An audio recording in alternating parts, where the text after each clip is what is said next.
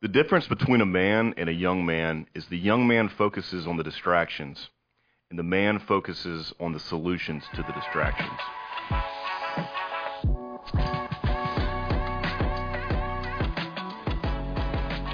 This is Wright Brennan with the Lost in the Midlands podcast, brought to you by Midlands Dumpster Services and Seawright Roofing. And today I am here with a former collegiate athlete, former professional ball player, a leader of men, and a leader in the community, Angel Guerrero, a.k.a. Coach G. Thanks for coming on, man. It's my pleasure, man. So you got some exciting stuff going on. I've heard a lot about the kids that are learning new skills, becoming better ball players and leaders in the community.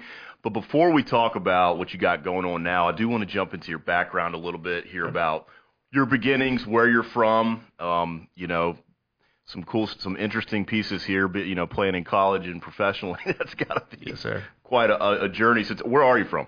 So originally I'm from Charleston, South Carolina. Cool. A little small town called Goose Creek. Oh, I yeah. went to Stratford High School. Most of my family my mother's side is from Panama. Yeah. And my father's side is from Dominican Republic. So that's where the baseball background comes from. Okay. I was not really good at baseball in high school, dude. I was horrible. I was maybe 5'10", 160 pounds soaking wet. Yeah. And I still remember my coach saying, "Hey, man, you're a great young man." I was like, "But," all the time. He told me that you're weaker than a wet paper towel. And Okay. I graduated at 5'10", 160 pounds. And I took it upon myself to get in the gym. And within the first year of college, I gained 65 pounds. Holy smokes. Yeah. So they thought I was using roids, but nah, I wasn't. Straight protein. Yeah, man. yeah. And now I'm 6'4", so we're good. Wow. God dang, you really did blow up. Holy smokes. So in high school, but you were on the team. You were playing ball. Yeah. And then in college, were you on the team in college, or? Yeah, so in high school, I was a four-sport athlete. So I played baseball, basketball, football, ran cross country. Yeah. I guess I kind of wanted to play soccer, but I wasn't that good. You only got so much time. Yeah, yeah. But no, I enjoyed sports to the maximum. And then in college, I went to Morris College, a really, really small NAIA school in Sumter, and then I transferred to Voorhees College. Cool. So my first year I redshirted, and I just took it upon myself to just get stronger as a man. Yeah. And that's when I gained all that weight. I was eating 6 times a day.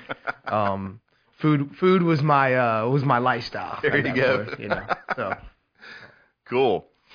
Well, not only did you grow in size, you must have grown in skill level. It sounds like, from at some point, something started to click. Is that correct? Yeah. After my first year, I really took it upon myself to not make everything else about my life. Yeah. And then put baseball in the middle. It was, hey, baseball is my life, and then everything else can kind of just fit where it does. And I made sure that every single day I had my regiment. I'd eat my peanut butter and jelly sandwiches in the morning and eat them at night, and that never stopped. I wouldn't, vacations and stuff like that, it wasn't going. I think when I left high school, I was probably throwing 78, and that's slow right now. But by the time I got to my junior year of college, I was 89, 91. Okay, that's pretty fast. Yeah, for sure. Yeah, I felt good whenever I hit 91. Yeah. Nobody in the world could tell me anything. Well, what about the competition level? Was it kind of shocking when you get into the collegiate level, just the difference in competition? I think at the beginning, because NAIA is such a vast, it's a difference, right? So mainly we were playing Division II schools, like Benedict College, Payne, Augusta Regents, some smaller schools. Yeah. But it also helped me understand these Division I guys, man, they're different. It's I'm 6'4", 225 right now. Yeah. And pretty big. Yeah, but those guys are that in high school.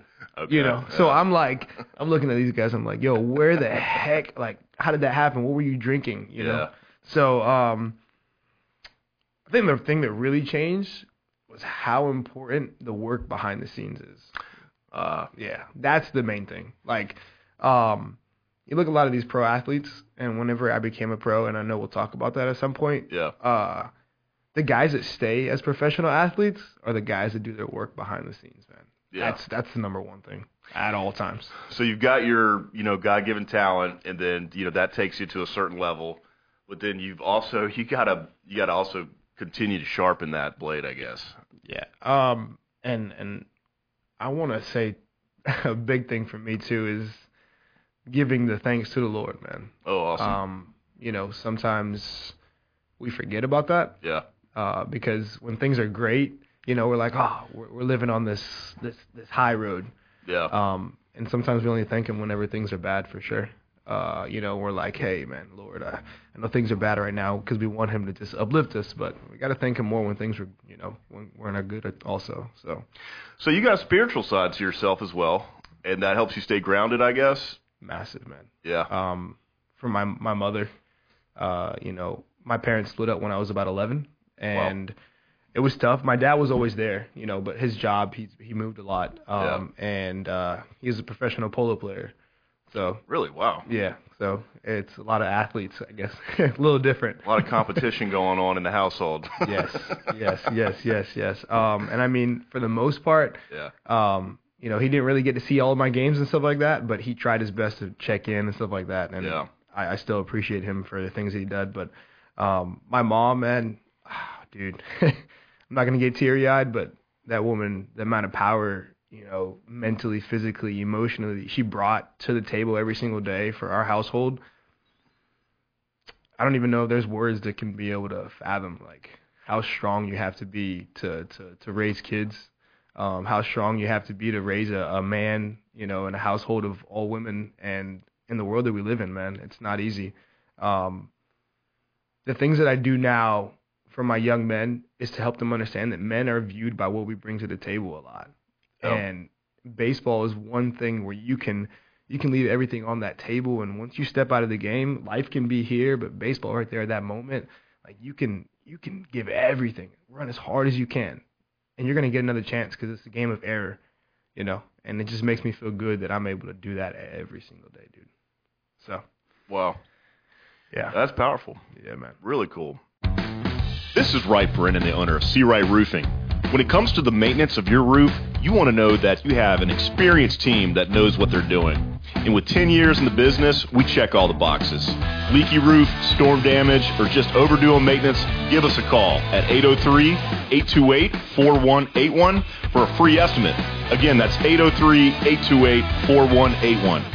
And remember, our commitment is to roof it the right way. Well, I want to talk about your kids, but let's also, I know you made the transition from collegiate ball to professional. Tell me about that journey a little bit. So the journey is strenuous, man. I will tell you, mentally, physically, and emotionally, it beats you up. I went in a training camp in the Empire League, and I played in a little of the Canadian League also, and they also have a league up in New Jersey, and I'm talking about you're traveling one day, maybe 2 days a week. The other 5 days you're playing. I went in at 245. Yeah, I was like 240. Yeah. I was feeling good. I was pristine athlete, bro. I was a well-oiled machine. Nobody could get in my way. I felt like LeBron James. But I came back home at 205. Wow. Just because of how much like the grind was, it was amazing. So, I mean, you're basically working 7 days a week, it sounds like. Yeah. You're either traveling or you're playing or practicing or something. Yes. Do you even get time to practice, or just? That's the thing, man. Behind the scenes, you got. I mean, very, very low on sleep. Sometimes we don't see, like, even with the minor league ball, some of these guys sleeping on the floor, man. It's hard. Do they pay you enough to live? Heck no. No. That was a quick answer. Yeah. No. No, you got to find a way. So at that point in any ball player's process, you're trying to make a move up from there. Like, that's kind of like an intermediate ground. Is that correct? Yeah. I mean, that's just the beginning. That's like, I want to say maybe equivalent to low A ball. It's low, but I mean, at the same time, there's not a lot of people that even sniff it. I mean, I can imagine that even that jump, you probably saw an additional level of, like, just the level of competition going from collegiate to that. I mean, that was probably another wake up. Yeah, man. I mean, the biggest thing is you got guys who I probably the number one hitter I've ever faced in my life. He actually plays AAA now for the Minnesota Twins. Oh. Waldo Cabrera. His brother is the utility guy for the New York Yankees. Wow. Oswaldo Cabrera. And the most relaxed guy I've ever seen in my life. In the batter's box, I swear, it's the scariest thing. Yeah. Because it just turns into something explosive. Boom, like that. And I'm like, how do you beat this guy? And I threw him a slider one time, and he hit the ball far. I hadn't even turned around. I was like, yeah, just give me the next ball. Let me get ready to throw. And then I got him. I struck him out, and he tipped his cap. I was like, yeah, appreciate that, bro. Don't do that again, It's hard. That's awesome. Yeah, you've lived a life not many people have experienced. So, in all seriousness, those types of, interactions with people in that level of competition. I mean, you see people with a whole different mindset than your average, Sure. So at what point did you decide that you wanted to go and start coaching? Ooh. So I was coaching a little bit at Columbia High School. Okay. Before I went to go play. I took probably about 5 months off before I went to play because I really wanted to focus on my training and just getting stronger. Yeah. At the end of my collegiate career, I was like, do I want to do this? Like, Yeah. am I prepared? Because it doesn't just take a toll on me. Actually, it takes a toll on people who are with me. And, at that point, I had been in a relationship for 6 years, Yeah. 5.5 years. Wow. And Through all that. Yeah, and I was never really home. And then also I had my daughter. She's 4 now. She'll be 4 in 2 weeks. Oh, congrats. Yeah, man. She's my everything, and that was another reason why I stepped away. But I stepped away on my own terms. Yeah. But I don't know, man. It's like it's so hard to say. It's Yeah. Ooh, lost for words on how far I've come as a man. Coaching has definitely shown me something different that, the Lord, he's just like, hey, man, you need to go and help this kid. He may be tough, but you don't realize what he's going through on the inside. And yeah, that's the thing about, just from what I see as a coach, you're not just teaching them the skills. You really do you're showing them through their own tough times. Showing leadership through, you never know what this kid's going through. He comes out here, and you make a real impact. I mean, do you feel that as part of, do you feel that when you're out there doing it, or? For sure, dude. Yeah. And once again, I'm a person that wears my emotions on my sleeve at all times. Yeah. But I don't show it here to the point where I'm like, I'm going to make you feel bad because something's going on in my life. Yeah. And that's important for my young men. Yeah. But what I will tell you is I used to work at the Department of Juvenile Justice. I was a mentor. Wasn't making a lot of money, maybe $31,000 a year, That was my favorite job of all time. Wow. And I think that set me up for the rest of my life. Yeah. A kid being behind bars because of a decision that he had to make to be able to get some food. Yeah. That you can't put into words. I'm 28 years old. I've never had to find my next meal. But now I can make sure that, if a kid ever tells me, hey, coach, man, I need some help, I got you. Yeah. And at that point, those kids behind bars, the only thing that they were looking forward to was me coming to the facility every single day. They couldn't leave. Yeah. And us as Americans in this world we live in, man, sometimes we put ourselves behind bars without even, being behind them, and we're holding ourselves back because we're not finding our full potential. Yeah. These kids are behind there, and we forget about some of those things. And that's what makes my lifestyle as a coach so important. If a kid calls me and says, "Hey, coach, I need help," I'm there. If one of my family members does the same thing, I'm there. And I tell my sister all the time, I'm like, I don't think and this is going to sound crazy, man, but I don't think I'm supposed to be on this world for a long time. I think that I'm supposed to touch as many people as I can in a short span. And, whenever it's all said and done, I'm like, hey, I did my job. And it wasn't for me. It was for him, for the Lord, and for the kids. Well, I'm impressed with the passion you have for your job, man. God almighty. Yeah, man. I got goosebumps sitting here listening to your story. And And yeah, I mean, gosh, the impact you're having on the community, these kids out here who just don't have anybody in, like you mentioned, locked up or going through something. It's just such a great thing that you're doing. Yes, sir. And not only are you teaching them, how to, live, be a man, but tell me, you also have to teach them how to pitch too, right? Like at some point, you got to teach these kids how to throw the dang ball. Yeah. So tell me a little bit about that. How's that? So our training sessions, it all depends on age to begin with. If I have a younger kid, I'll start him off like a 30-minute session. Kind of see where he's at mentally to begin, and then I see him maybe once a week, twice a week. So my older guys, we can do an hour session, and it's a lot more strenuous. So I've been doing this for probably a year and a half now. So it took off probably after like 6 months. I was kind of skeptical. I was working 3 jobs to begin on top of that. Yeah. And I still had the little one. She's living life at the same time. So I'm like, I got to make sure that things are going well. Yeah.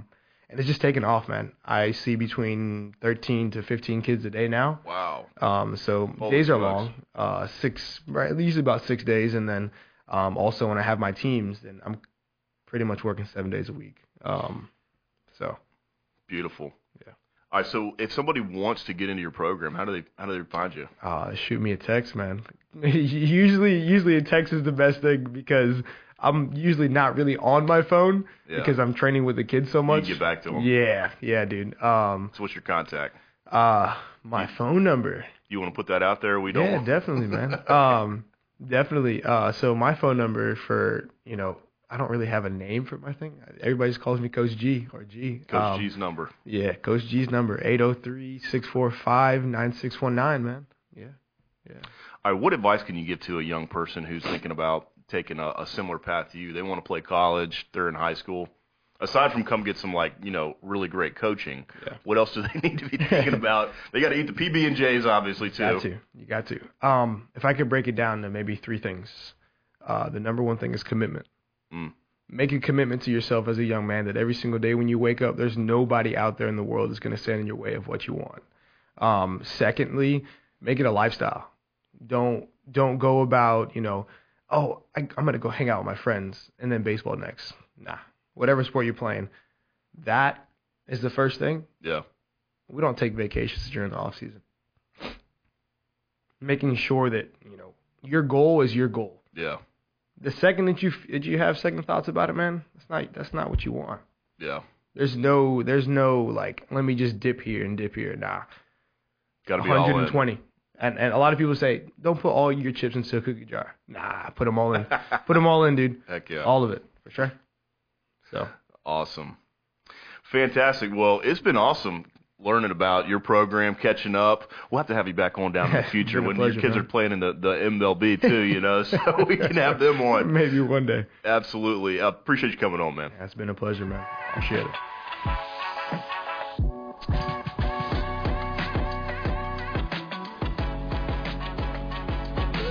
Hey everyone, many thanks for watching. If you enjoyed this episode, give us a follow and click the bell to stay up to date on future episodes, or click the link to watch another previous episode. Also, don't forget to like, share, and please leave us a comment. We'd love to hear your feedback.